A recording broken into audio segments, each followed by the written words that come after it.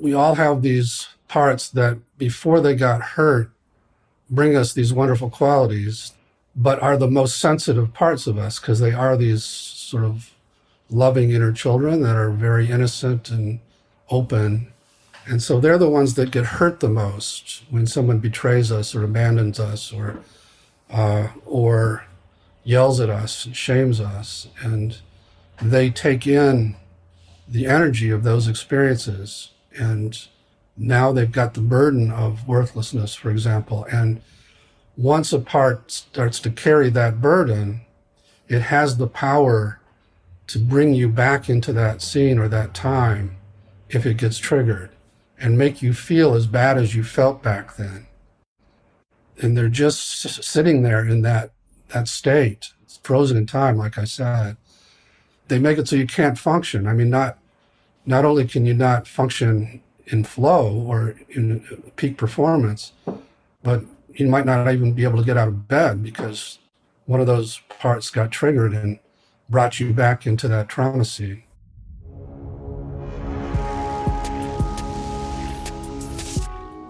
Hey there.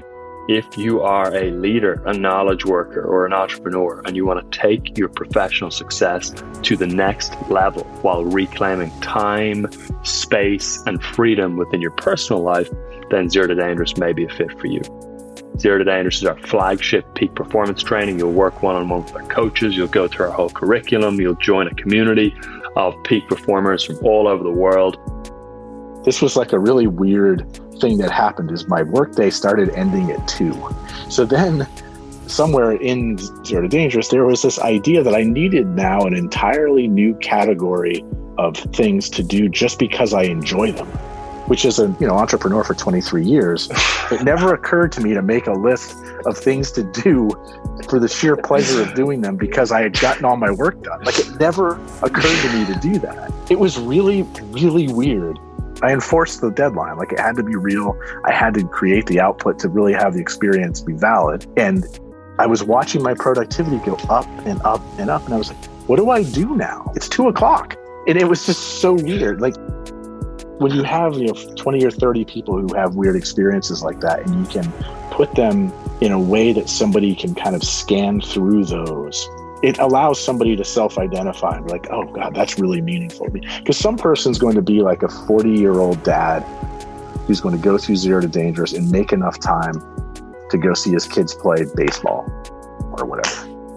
That's going to be somebody. Go to getmoreflow.com, getmoreflow.com, pop an application through, takes 30 seconds. We would be excited to speak with you to see whether it's a good fit. So that's getmoreflow.com.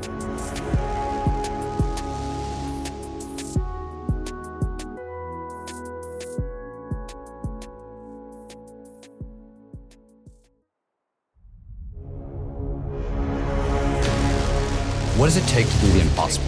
What does it take to level up your game like never before? What does it take for individuals, organizations, for even institutions to achieve paradigm shifting, nothing is ever the same again breakthroughs? Our mission is to decode the neurobiology of flow and cognitive peak performance. Access the minds of maverick scientists, groundbreaking innovators, and world-leading experts to understand what it takes to achieve ultimate human performance, so you can feel your best, perform your best, and accomplish your boldest goals. I'm your host, Rian Doris, and together with best-selling author Stephen Kotler, I present to you Flow Research Collective Radio.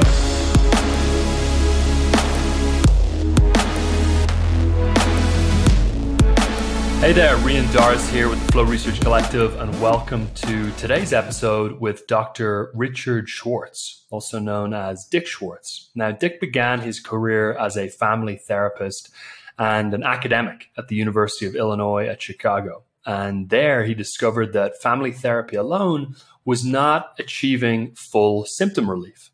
And in asking patients why, he learned that they were plagued by what they called parts. These patients became his teachers as they described how their parts formed networks of interrelationships that resemble the families he had been working with. He also found that as they focused on and separated from their parts, his patients were able to shift into a state characterized by qualities like curiosity, calm, confidence, and compassion.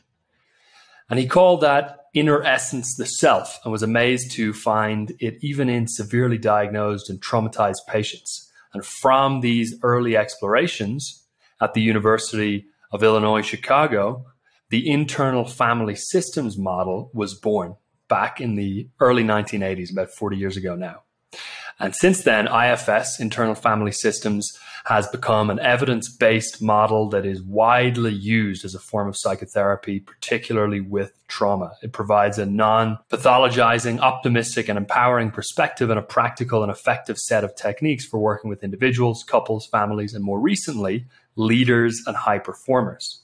And in 2013, Schwartz left the Chicago area and moved to Boston, Massachusetts, where he is on the faculty of the Department of Psychiatry at Harvard Medical School. And this episode was a really, really special one. We spoke in depth about the internal family systems model and how various parts, which Dick calls exiles, can hold you back from achieving your potential and from doing and becoming all that you're capable of. I think you're going to really enjoy it.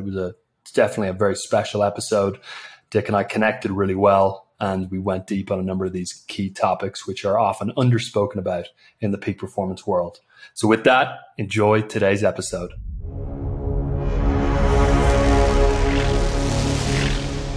Dick Schwartz, welcome to Flow Research Collective Radio, and far more importantly, happy birthday from myself, from Stephen, and the whole Flow Research Collective community. I had no idea it was going to be your birthday today. Well, thank you, Rian. It's an honor to be with you. I really enjoy your work and your podcast, and we share a lot of interests. So I'm really grateful to be invited. I appreciate that. I wanted to start off with a quote of yours from Internal Family Systems Therapy, the book, I believe. And it goes, "A part is not just a temporary emotional state or habitual thought pattern. Instead, it is a discrete and autonomous mental system that has an idiosyncratic range of emotion, style of expression, set of abilities, desires, and view of the world." In other words, it is as if we each contain a society of people, each of whom is at a different age and has different interests, talents, and temperaments. So I would love, Dick, if you could break down what you mean by part in that quote. Yeah, boy, I'm glad you found that. I'm impressed that I wrote that. Yeah, so, I stumbled onto this phenomena by working with clients. I was getting stuck as a family therapist and asking why these eating disorder clients weren't changing. They started talking about these parts of them that were getting in the way. And ultimately, I got intrigued and asking a lot of questions of these clients who were very articulate about their parts. It became clear ultimately that these weren't just emotions or thought patterns, but that actually they had a lot of autonomy and they could take over the client and make them do things they didn't want to do. And they were often very polarized with each other. And so I ultimately came to conclude that we all have them, because as I listened to my clients, I began listening inside myself, and oh my God, I've got them too. And some of mine are as extreme as my clients. And so just in staying curious and being taught by both my clients and myself and some other friends that were doing it, I learned the ultimate conclusion is that it's the nature of the mind to be multiple in this way, that people who were diagnosed what used to be called multiple personality disorder aren't so different from the rest of us, except that their, what they call alters, got blown apart by the horrible traumas they suffered over and over as kids. So that when one takes over, the others take off. But what they call alters are really the same as what I'm calling parts. They're full range inner personalities, and that they all are valuable. So it's a good thing to have parts, because, as you guys are talking about different states, there are different states that can be very useful in performance, and then there are states that can get in the way. And when one of those states, or what I call parts, takes over, you are like a different person for a period of time, depending on how separate they are from other parts. So it's been a tough sell in our culture, because we like to think of ourselves as unitary minds that have different thoughts and emotions. But movies like Inside Out, and there are ways that the culture is starting to warm to the phenomena, and that's been very helpful to me. I find it interesting that people object or resist the idea of parts because of the fact that our language, in very, very simple and basic ways, implies parts. That's right. Saying, I couldn't stop myself from, eating the donut, or I hate myself. That is by definition a reference to two selves at a minimum. Exactly. So I find that interesting. And could you give us a breakdown of the difference between, or the spectrum of mental health as regards to parts? So I think what immediately comes up for some people, I'm sure you have to encounter this all the time when describing this, is our severe psychiatric disorders, like potentially schizophrenia, or as you pointed out, some of the movies we see where people fall into completely distinct personalities of different ages that don't even know or remember each other. How do you think about parts on the spectrum of mental health, from someone who is psychologically flourishing through to someone who is just challenged in a more normal way, through to someone potentially who is suffering more from trauma, all the way through to someone who is really, really undergoing a severe psychiatric condition? Yeah, well, you kind of laid the spectrum out well. We're born with these parts either dormant or manifest. So infant researchers like Barry Brazelton will talk about 5 discrete states that infants rotate through, and they're all necessary for that infant. And as you progress in life, more parts come on board because they're all valuable. They all have ways of helping us. But trauma has the impact of forcing them out of their naturally valuable states into roles that can be very damaging. It also has the impact of freezing them in the time of the trauma, so that most of us have parts that are living as if that bad thing that was happening then is still happening to us. And they see the world through those eyes, that this is a very dangerous place, for example. And they organize around a lot of those extreme beliefs and emotions that I call burdens, that came into them from the trauma and now attach to these parts and drive the way they operate, almost like a virus. So when you don't have a lot of trauma, or when you've had trauma, but you actually went to the parts that were hurt by it and listened to them and helped them out of where they're stuck, then you have more harmony inside. The parts get along with each other, and they trust what I call yourself as a leader. And you don't even notice them because they're in their naturally valuable states. They don't stand out in bold relief like they do at the other end of the spectrum, where you have a system of a person who was traumatized or had terrible what are called attachment injuries from bad parenting and so on, and tried to lock away the parts that were hurt by those experiences. Because whereas before they got hurt, these parts are precious. They're these inner children that give us all kinds of creativity and liveliness and playfulness and so on. But after they get hurt or terrified or shamed, now they carry the burden of worthlessness, or the burden of fear, or the burden of emotional pain.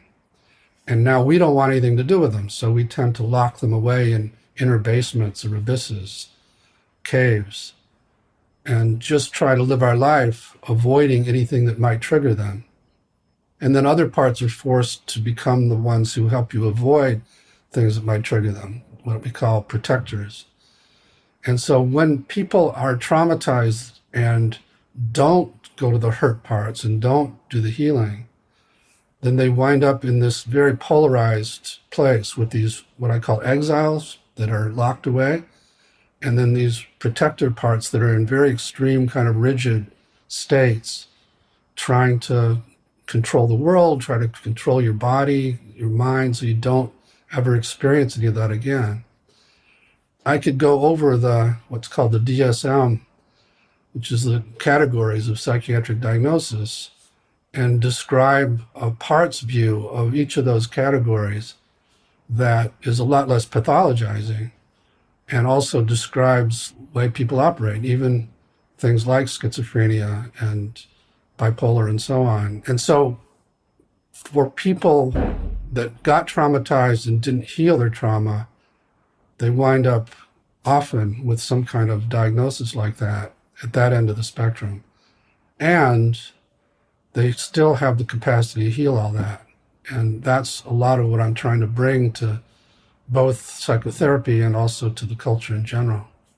Could you give us a breakdown, Dick, of what you mean by exiles and protectors? And I know there are other labels like firefighters for commonly seen ways that parts show up. Could you give us a breakdown of those, what they refer to, and then maybe some examples as well? Yeah. So as I said, we all have these parts that before they got hurt bring us these wonderful qualities, but are the most sensitive parts of us because they are these sort of loving inner children that are very innocent and open. And so they're the ones that get hurt the most when someone betrays us or abandons us or yells at us and shames us. And they take in the energy of those experiences. And now they've got the burden of worthlessness, for example. And once a part starts to carry that burden, it has the power to bring you back into that scene or that time if it gets triggered and make you feel as bad as you felt back then. And they're just sitting there in that state, it's frozen in time, like I said. They make it so you can't function. I mean, not only can you not function in flow or in peak performance, but you might not even be able to get out of bed because one of those parts got triggered and brought you back into that trauma scene. So it makes sense that we would try to move on from those feelings, especially if you just think of them as traumatized feelings. And our culture is a move-on culture. Our culture is rugged individualistic. So everybody around you says, just move on, just keep going. Don't look back and don't be a baby and just let it go. And that, all of that combines to make most of us push away those hurt parts. And that's why we call them exiles. And as I said, when you get a lot of exiles, you feel a lot more delicate because so many things could trigger that.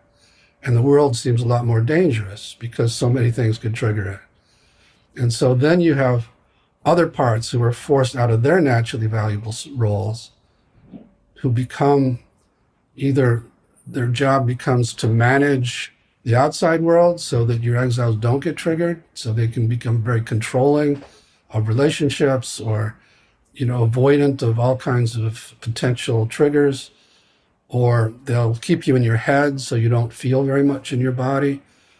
They might take care of everybody else so that nobody abandons you again.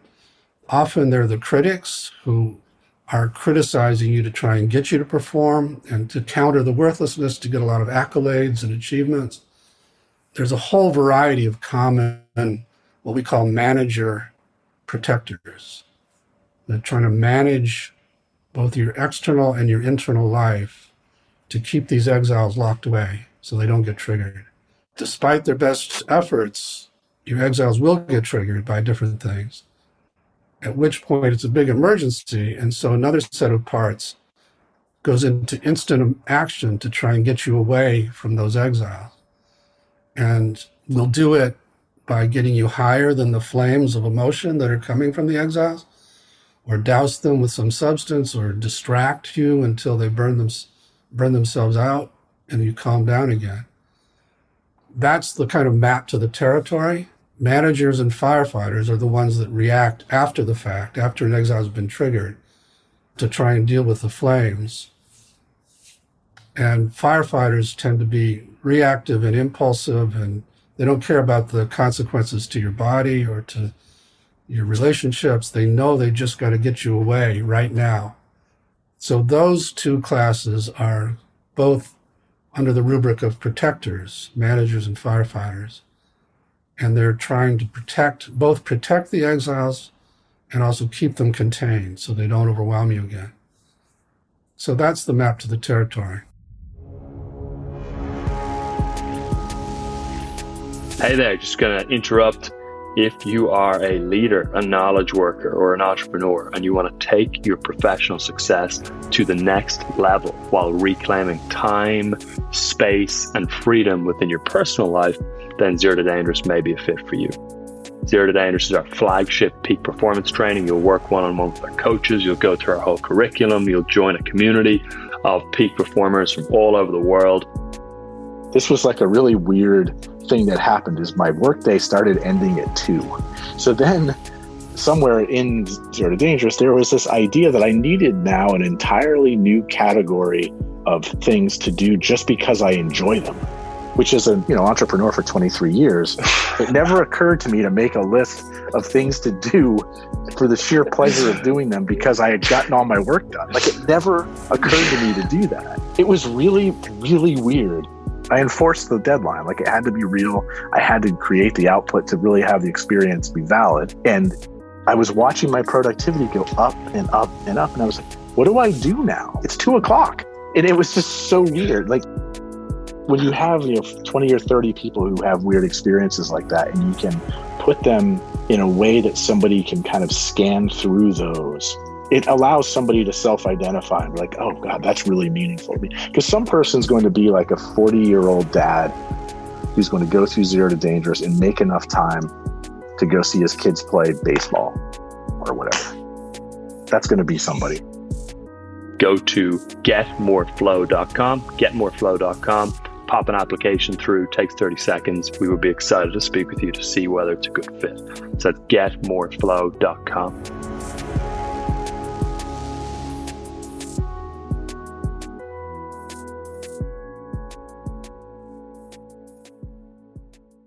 So to give some simple examples of how that dynamic might play out and some of the performance implications, I mean, it seems to me potentially one simple example may be that someone has an exiled part that is incredibly vulnerable and scared of rejection, which creates, let's just take a random example, an immense paralyzing fear of public speaking, which results in someone never being able to pursue a career or opportunity that involves any kind of public speaking. And a result of that is that your whole life and possibility space has kind of got choked in and narrowed down. And then maybe a further example of how the exile might play out is that that person in some situation feels rejection. So the exile gets triggered, and then the firefighter comes in, and maybe I'm not using firefighter in the right way here, but the protector at least comes in, and a cycle of binge eating or substance abuse. That's a firefighter, yeah. That's right. That's exactly right. And then the manager comes in and attacks you for having done the firefighter activity. And that inner critic, that attack, goes right to the heart of the exile, who now feels even worse, which makes the firefighter's job even more bigger because it has to get you away from that shame too. And so people are caught up in that kind of vicious cycle all the time, especially addicts. And what's interesting is that that cycle is arguably much more pronounced in the addict, but may still fully be at play in a so-called peak performer who is using work, for example, as a way to numb an exile and producing great results as a result of it, but it's not coming out of choice, it's coming out of compulsion. Totally agree, and I'm so glad you brought that up, Rian, because many of the people I work with are, big performers of various sorts, sometimes CEOs, but other kinds. And when we work with the part that got them into that place, got them there, it's sort of dominated them to stay away from parts that do feel worthless or terrified. And you might have heard the term spiritual bypass from spirituality. Well, in thinking about this podcast, I came up with achievement bypass or performance bypass, because it's the same phenomena. It's using performance and achievement to stay away from your exiles. And it can actually help you achieve a lot. Like, that's my story, pretty much. I was one of those guys that was terrified of public speaking. I made it through college, avoiding any class that I might have to give an oral presentation. And then I stumbled into this stuff, and I realized, well, this achieving part decided it was going to this was my avenue to make me feel valuable. It overrode that terrified part, and I just got kind of used to it. But the achieving part didn't give a shit about what people thought. It just wanted me to get out there. And they were both protecting this exile that it felt worthless from experiences mainly with my father, because he was really hard on me, because I wasn't a good student. He was a big medical researcher who was famous in his field, and I'm the oldest of 6 boys, so I was supposed to be like him. And so that achievement part was going to prove him wrong. And if it took getting me humiliated, it was willing to do that. And it could override the other part. But anyway, that's my fear about some peak performers, that they're doing an achievement bypass, and they'll pay for it down the road, because when you exile all these other parts that don't necessarily want that for your life, they'll come back to take you out at some point, either with some kind of medical symptom or addiction or divorce or something. So I'm really glad you brought that up. And I think even regret is one of the ways that that shows up. There's the classic image of the workaholic at age 60 or 70 who's sort of left alone with all this money and is kind of in an existential crisis, asking, what was the point of all this? Why did I do all of this? And that is, I'm assuming, an example of sort of achievement bypassing, where the protector is driving them for decades and then the other surface. So many people after they retire get very, very depressed. And it's because they don't have that constant feeding of their ego to counter the worthlessness or the other parts that they've locked away. And those parts catch up with them. If they can't constantly feed their ego, then these parts will make them feel like shit again. What's really fascinating as well, and I love the term achievement bypassing, what's really interesting is there's been recent research coming out on a new concept that has been coined called dark flow. And Stephen actually referred to the dark side of flow in his 2014 book, The Rise of Superman. But dark flow has been referred to as a sort of a flow state achieved in an activity that is unproductive or unhealthy for one's overall life and mental well-being. So you see dark flow showing up, for example, in gambling, and you see it showing up also in video game addiction. And what's interesting is that the more flow experienced in a dark flow context like video game addiction, the more you see a correlation to depression, anxiety, and other negative mental health outcomes. And normally we think of flow as an accelerator of optimal well-being and meaning and life satisfaction, but when it's applied in the wrong way, it actually accelerates us in the exact opposite direction. So I think it's important for people to think of flow as value neutral and as an accelerator, but if not used properly, an accelerator in the wrong direction with the same level of speed as in the right direction.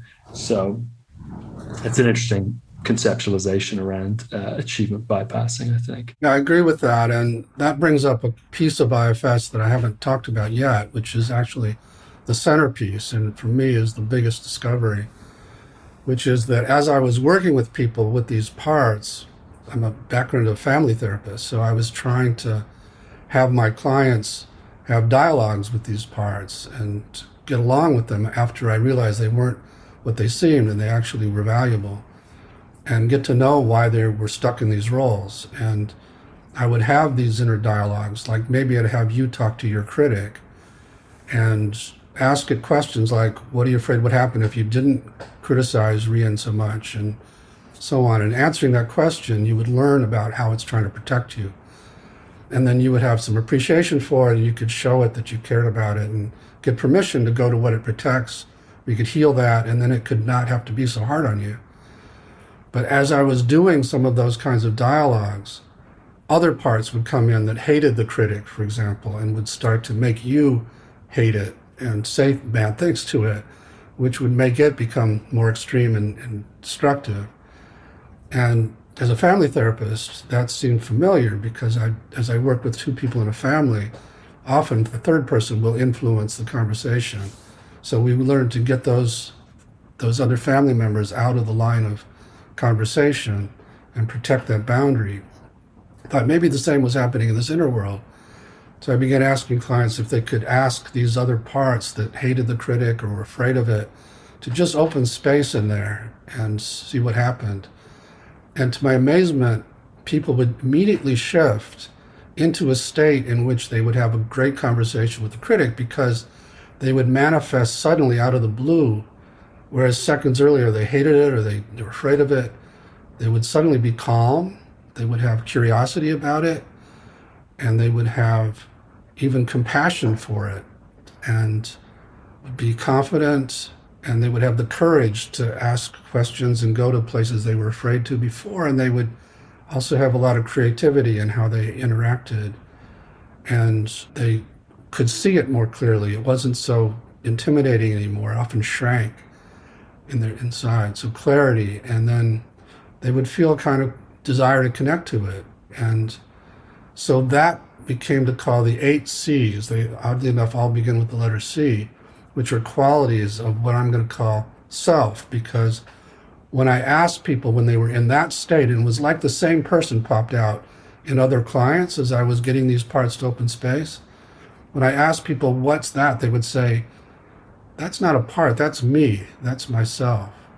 So I came to call that state the self with a capital S. And there is a kind of flow that also comes with that state. But there are, as you were talking about, other parts that can also access flow. So it isn't, whenever you're in flow, it doesn't necessarily mean you're in self. So the big discovery then is that that state of what I'm calling self is in everybody. I'm convinced of that. It's our birthright, and is just beneath the surface of these parts such that when they do open space, it comes out spontaneously, can't be damaged, and knows how to interact internally and externally in ways that are healing. And also is a good leader, has all these great leadership qualities that can be brought to corporations or to nonprofits or to international relations. So that is the big deal about IFS, and I think it is related to flow, and it is related to it in the way you're talking.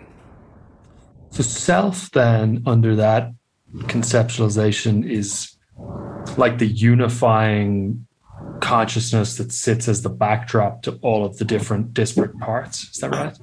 That's right. And they can take over. So if, for example, you were abused as a kid and you couldn't protect yourself, instead some of these parts had to step up and protect you, they lose trust in self-leadership. And they think from that point on, they have to run your life. They don't allow self to come in and run your life. So a lot of what we're trying to restore in these parts is trust in this other person that's in there, that they tend to blend with. That's the word we use. They'll merge with self and take over. So if I get into a fight with my wife, even now, after all this work, there's an angry part that can take over and make her look very different to me, kind of far less attractive, and will feed me all these lines it wants me to tell her. And it just totally changes my perspective in a way that now I'm familiar with, so I don't get panicked by it, I just say to myself, oh, there's that angry part again. But if you're fully blended with it, you think, oh, what am I doing with this woman? I better go find somebody else. And then when it relaxes, when it steps out, when I can convince it to unblend, to separate, then I'm back in self and she's attractive again. And I can have a healing conversation with her. Before I ask you about the obvious question, which is how to magnify and increase that sort of sense of self, or the degree to which that is present versus these disparate parts, I actually wanted to ask you about Dan Siegel's concept of integration. So I actually used to work with Dan Siegel, and I was lucky enough to have him as the officiant at my wedding, funnily enough. And he's been an amazing mentor and whatnot to me personally over the years. And I know you both are, within the same worlds and doing similar work. And Dan has a concept called integration that you may be familiar with. And I just wanted to read out a quote that gives a breakdown of his definition of integration, and then just sort of see how it relates to your conceptualization of self here. So Dan says in his book, Mindsight, The New Science of Personal Transformation, which I think is a great read for people. He says, state integration involves linkage in at least 3 different dimensions of our lives. The first level of integration is between our different states. The interdimension, we must accept our multiplicity, the fact that we can show up quite differently in our athletic, intellectual, sexual, spiritual, or many other states. A heterogeneous collection of states is completely normal in us humans.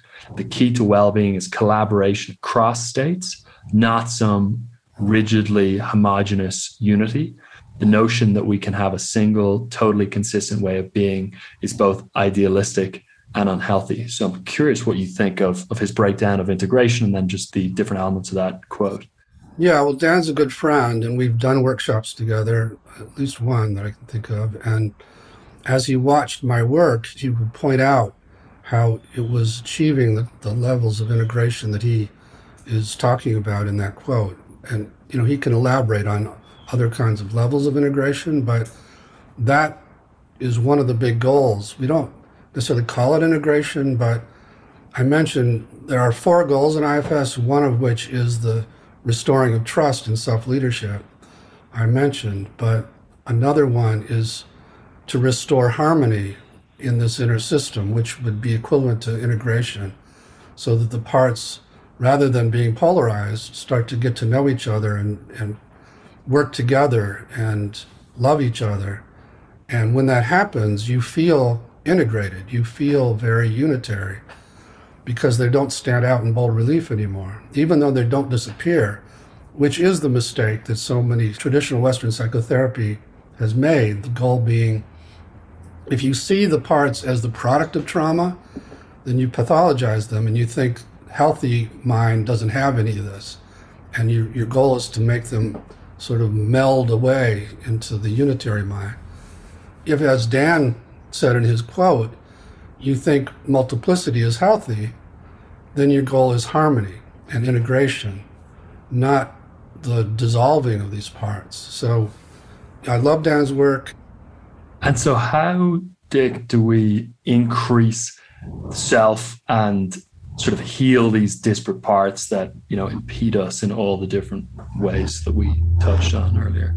It is such a different paradigm to think of, like you were talking about, the fear of performance or the fear of speaking in public as a scared little kind of boy inside of you who needs your comfort and attention and love, rather than needs to be just pushed aside and shamed for being, a wussy, something like that.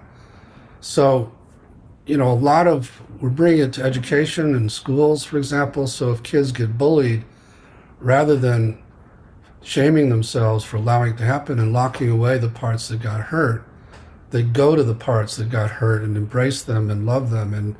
And that's done also by their peers and by their parents.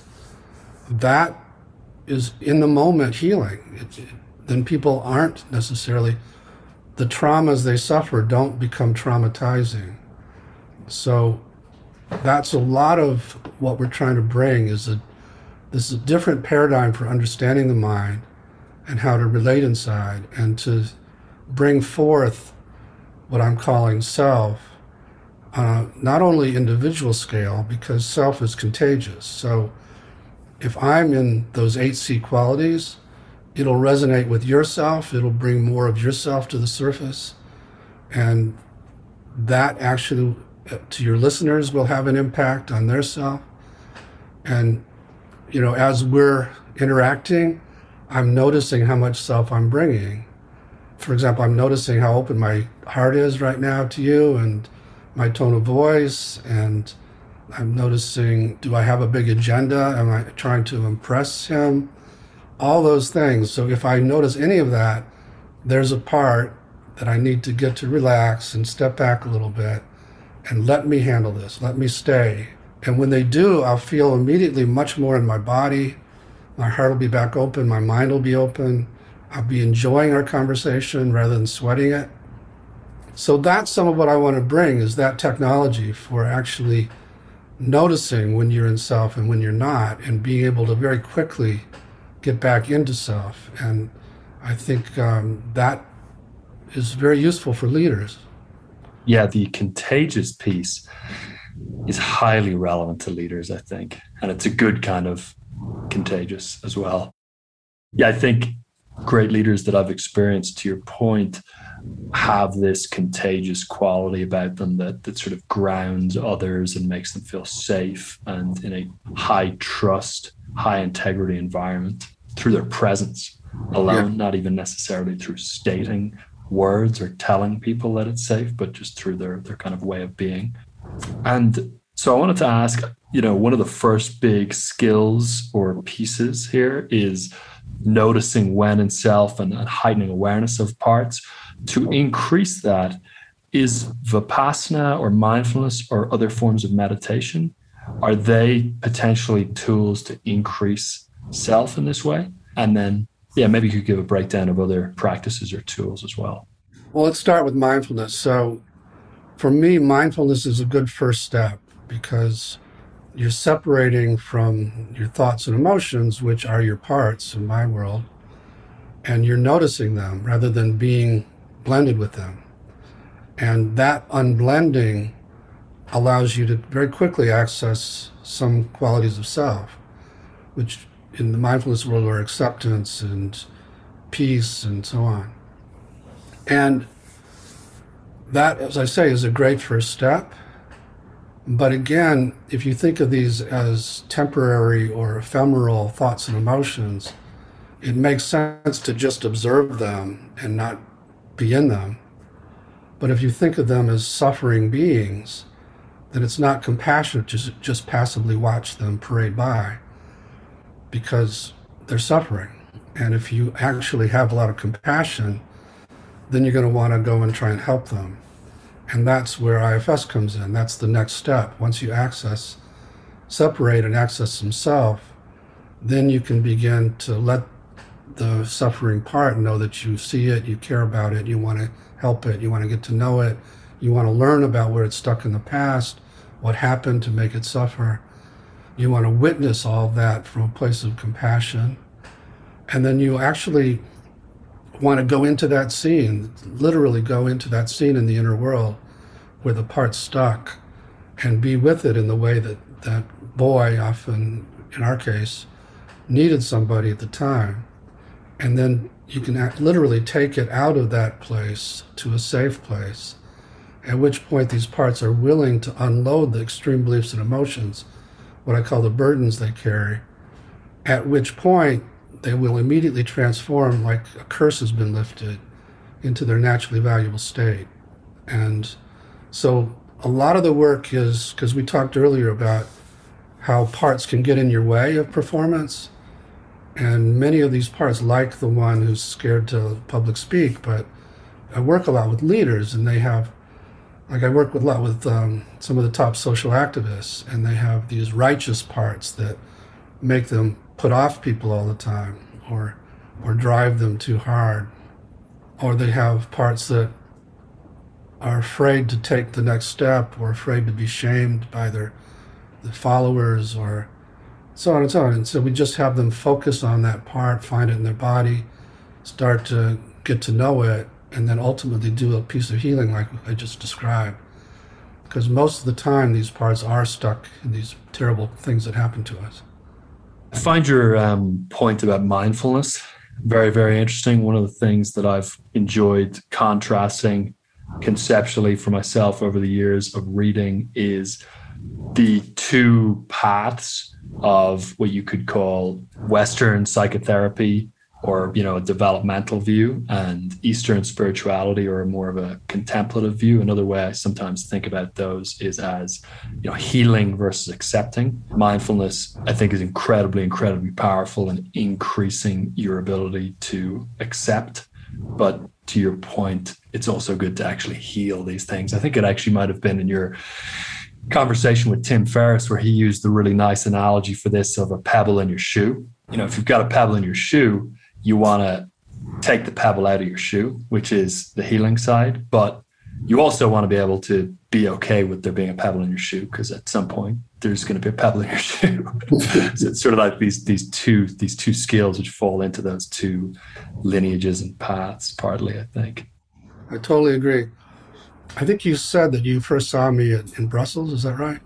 In Belfast. Yeah, in Belfast. In Belfast. Oh, okay, yeah. Yeah, I would just go somewhere else with that, but yeah. Well, yeah, I remember you did, on that note, when I first saw you there, you did, I believe, it wasn't a live demonstration, but it was I think it was a recording of work that you had done with a client, which just really stuck in my mind because it was amazing to watch. And I believe it was a woman who had suffered from sexual assault. And maybe you could give a breakdown for folks of, what happened in that instance, because I think it illustrates the nature of the healing work that comes with parts work very nicely as well. Well, I'm not pulling up that exact demo, but I could talk generally about how I would do that.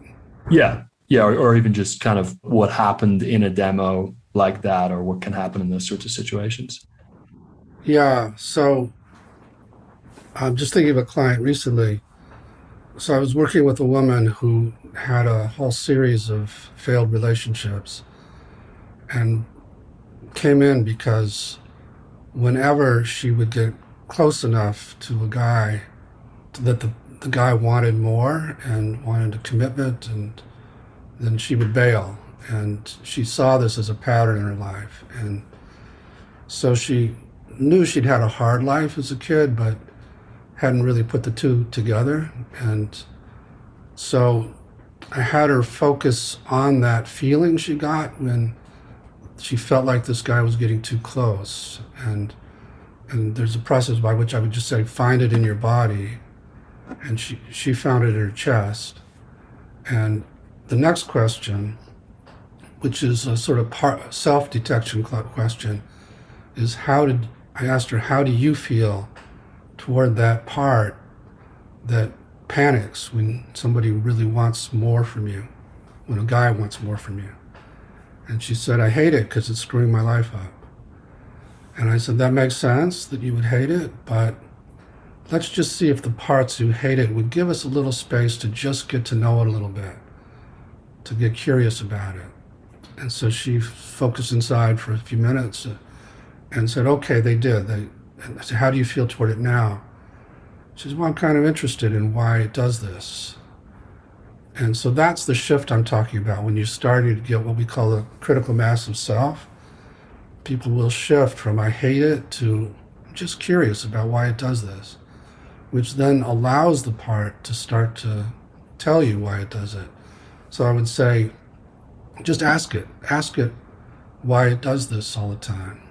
And don't think of the answer, wait and see what comes as you just, are patient.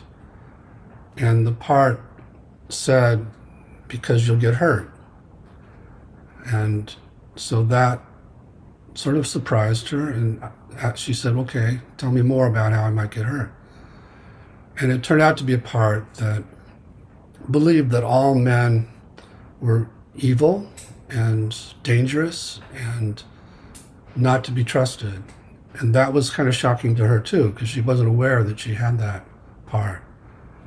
And then as she warmed up to it by letting it know, I get you're just trying to keep me safe, you're just trying to protect me. And the part felt appreciated for that. rather than vilified and softened with that. Then I had her ask if it was protecting other parts in particular.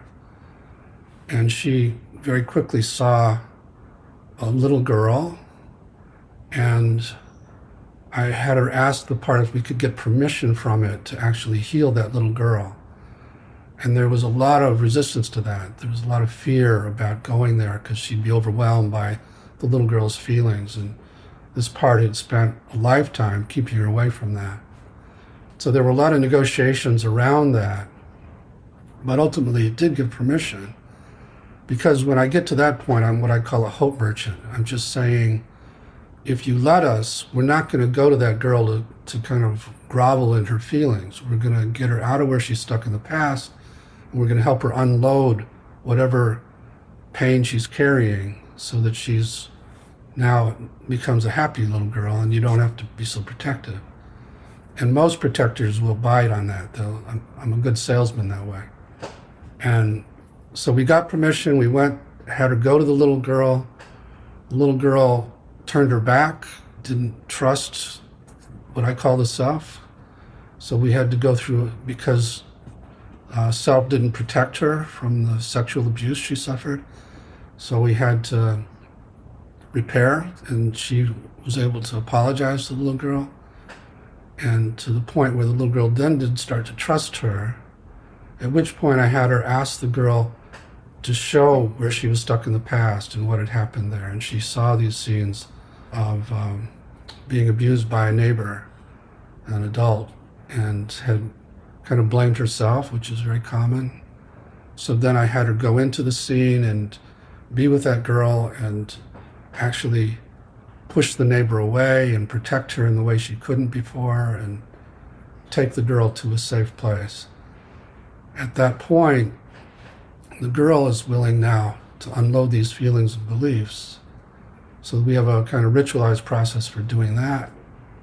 And she does, she unloads the shame and the terror, and now she's a kind of happy little girl, and I bring in the protector to see it doesn't have to protect this little girl anymore, and it's willing to unburden some of its extreme beliefs about men.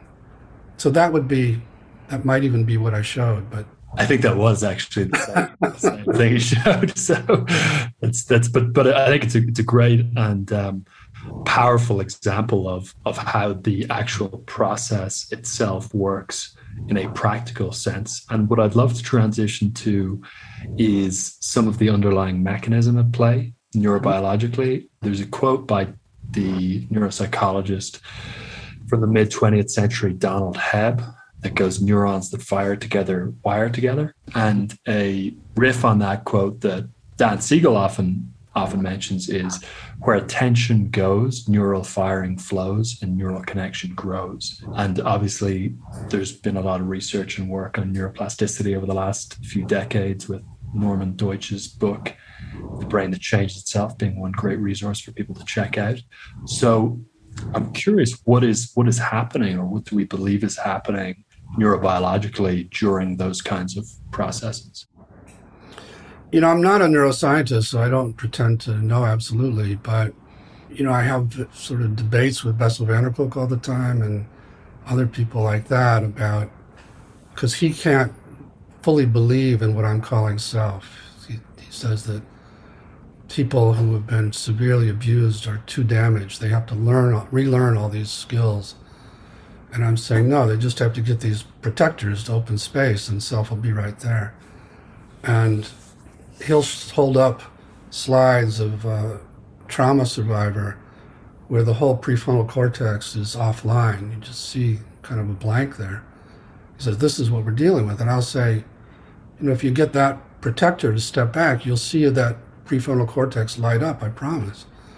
And he said, well, prove it. And we've been trying to get money to do some of that research to prove it. But I do believe that if we can get the money together to do it, we would show that when people access self, their brain is really lit up because all these parts are there and feel welcome, and they're very embodied, and you have the full capacity that is your birthright, and that parts can black out certain places in your brain for their own purposes. Dissociative parts can totally take you out and make that prefrontal cortex sort of go blank and so on. But, I'm just riffing. I don't really know enough to...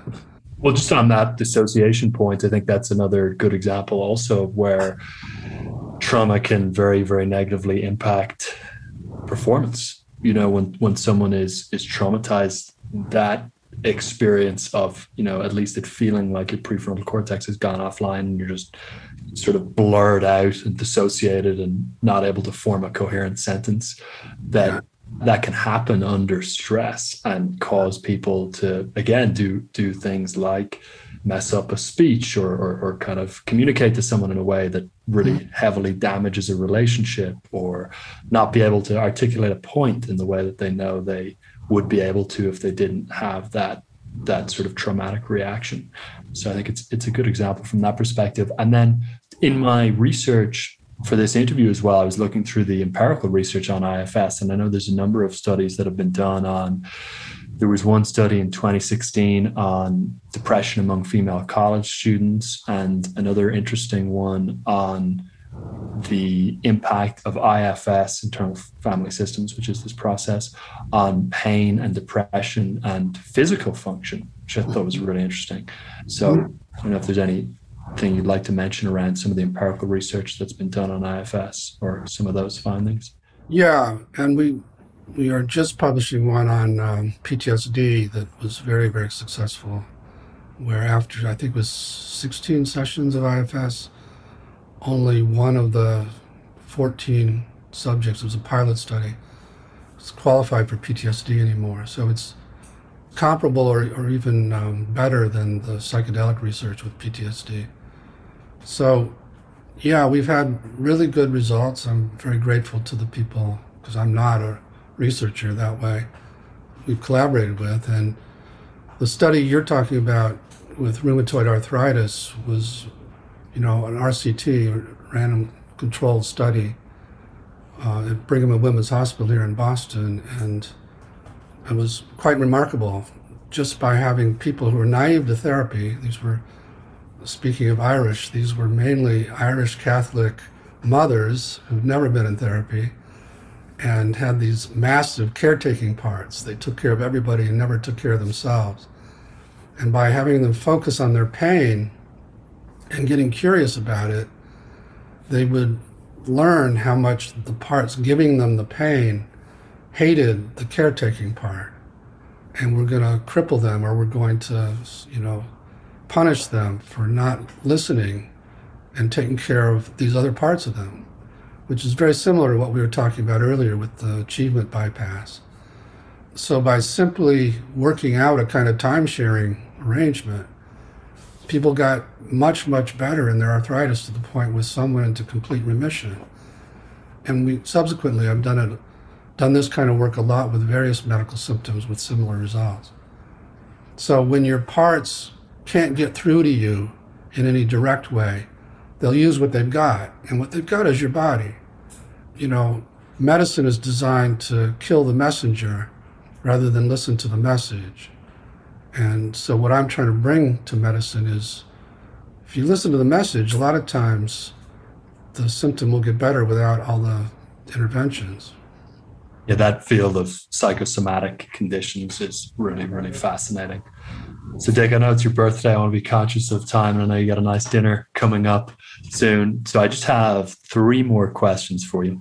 The first one is that I know one of your missions in the coming years is to bring IFS and parts work to other realms like performance and leadership. And I'm curious why you have that mission and what application you think is going to be most impactful within leadership and some of these realms. Thanks for asking. This is my 72nd birthday. So as I get older, I just feel drawn more and more to take this as far as I can in terms of affecting the culture. And we've had opportunities now to bring it to your field of executive coaching and other kinds of coaching. We're starting training programs on that with some of the big name firms. But I'm also, as I say, working a lot with the top activists who run organizations you've heard of to try and lead their nonprofits from self, social activists. And I'm working in collaboration with people that do international kinds of consulting or consult to governments to try and bring more self-leadership to the leaders in those governments. And also, like I said, to medicine. We're trying to bring it all to meditation, to spirituality. So there's just, at the same time, I'm trying to separate from the part of me that has made me a workaholic all this time. And, I'm trying to repair my relationships with my kids and I'm trying to get more balance in my life while simultaneously, because the model has become so popular now, I'm bombarded by these wonderful opportunities. So I'm still trying to sort all that out. And luckily, there are a number of other people who are much more talented than me in these areas that are picking it up and carrying the ball for me or for the model. So anyway, thanks for asking. I'm excited to see how that unfolds and excited to see if we can help as well in any way at all. The second last question, Dick, was just with respect to your either daily or weekly or monthly practices and habits. What are the things that you personally find most useful as far as, again, habits or supports or resources to increase self?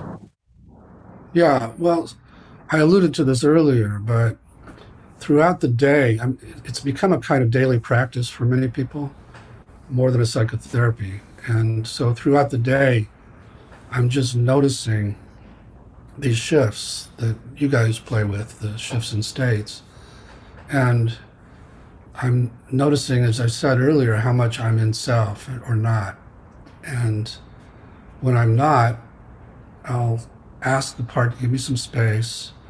And if I have the time, I'll go to it and I'll ask why it took over and what it needs from me.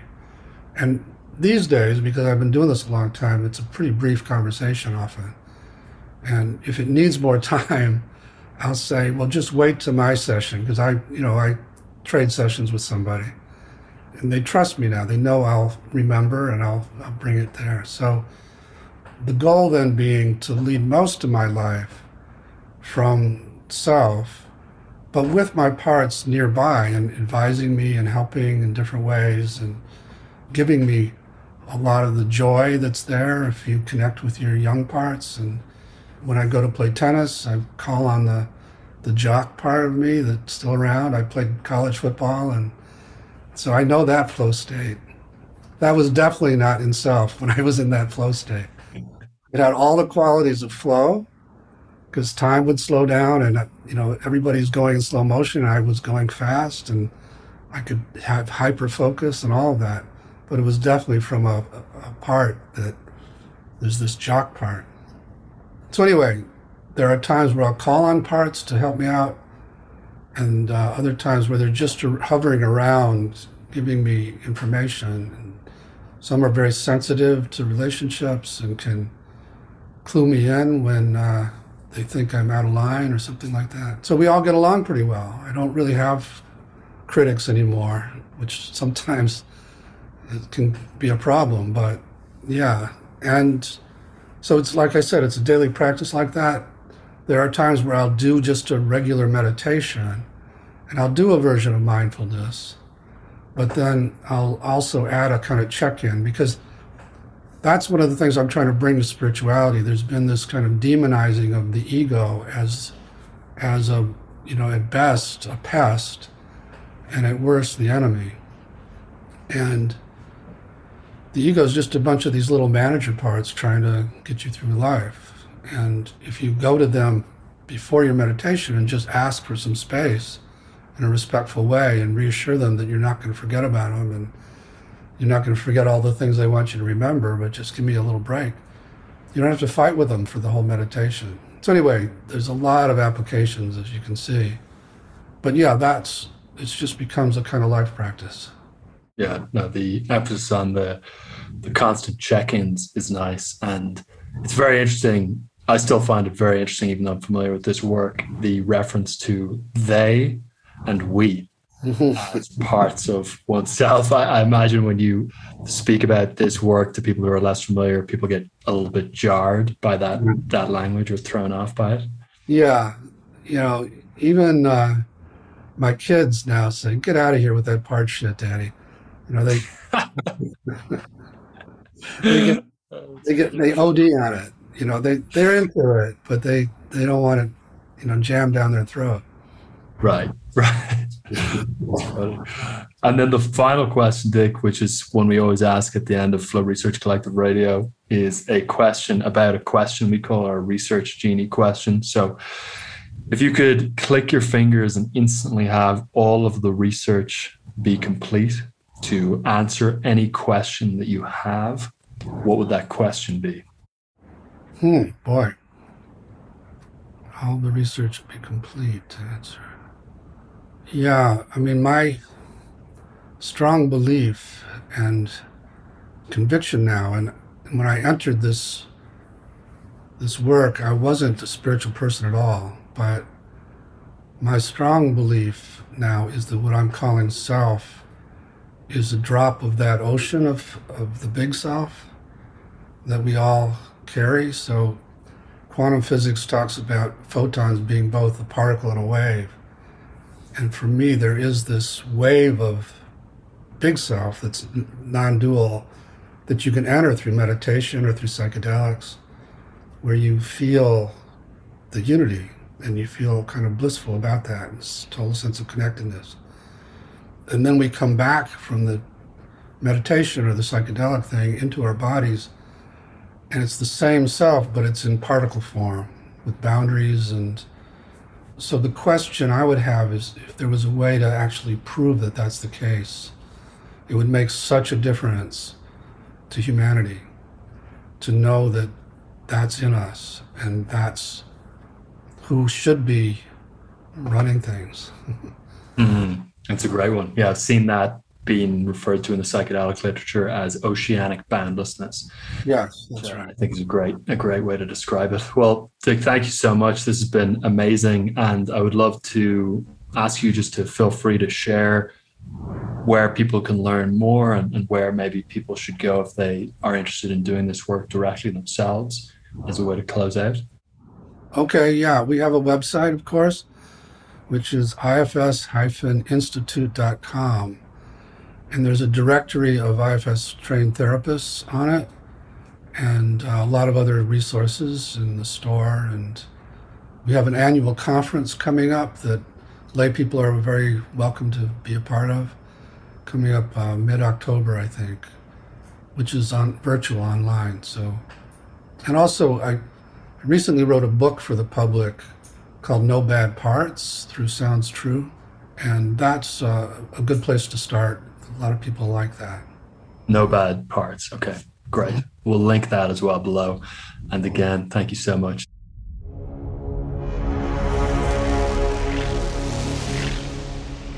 If what you've heard on Flow Research Collective Radio has been helpful, please consider doing us a solid and leaving us a review on Apple Podcasts, Spotify, or wherever you are listening to this. Reviews help us connect to a wider audience so we can get these peak performance principles out to more people.